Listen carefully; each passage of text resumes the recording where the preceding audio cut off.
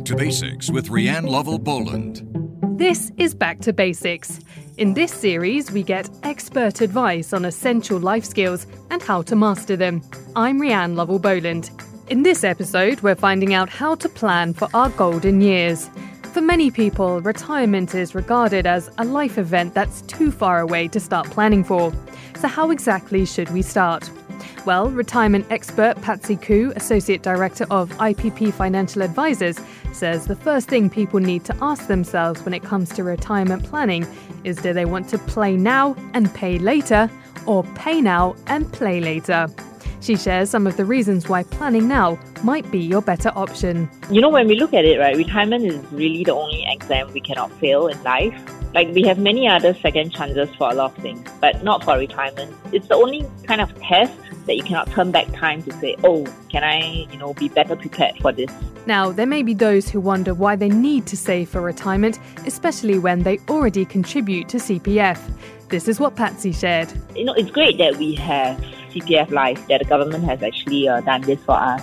However, I think there's also been a lot of ongoing research and reports to show that, what CPF Life helps us with will meet the basic necessities, and the payout only begins at a certain age. If you want to plan your own retirement earlier, then you need to have your own streams of income as well. So we know when a good time to start is, but generally, how much should people be saving to build up their nest egg? I think as a good gauge, it's usually about 20 to 30% of your income. However, I do understand that, when you are first starting out in the workforce, right, your disposable income could possibly be a lot lesser.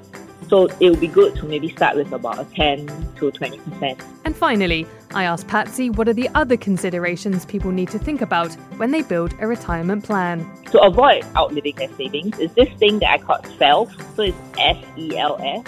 And there's 4 factors to consider. So the first one is, are your retirement funds going to be secure? Do you have different streams of income forming towards your retirement plan? The E stands for enough, whether it's enough for the lifestyle that you want to be living. L stands for lasting. So how long can your retirement funds last? Singaporeans are living longer. We're now an aging population. And then F stands for flexibility. So do you have the option of accessing your funds if you do indeed decide to retire earlier? So there you have it. We've learnt the basics of how to start saving for our retirement. And now we know that if we fail to plan, we're planning to fail. This has been Back to Basics on Money FM 89.3. I'm Rianne Lovell Boland.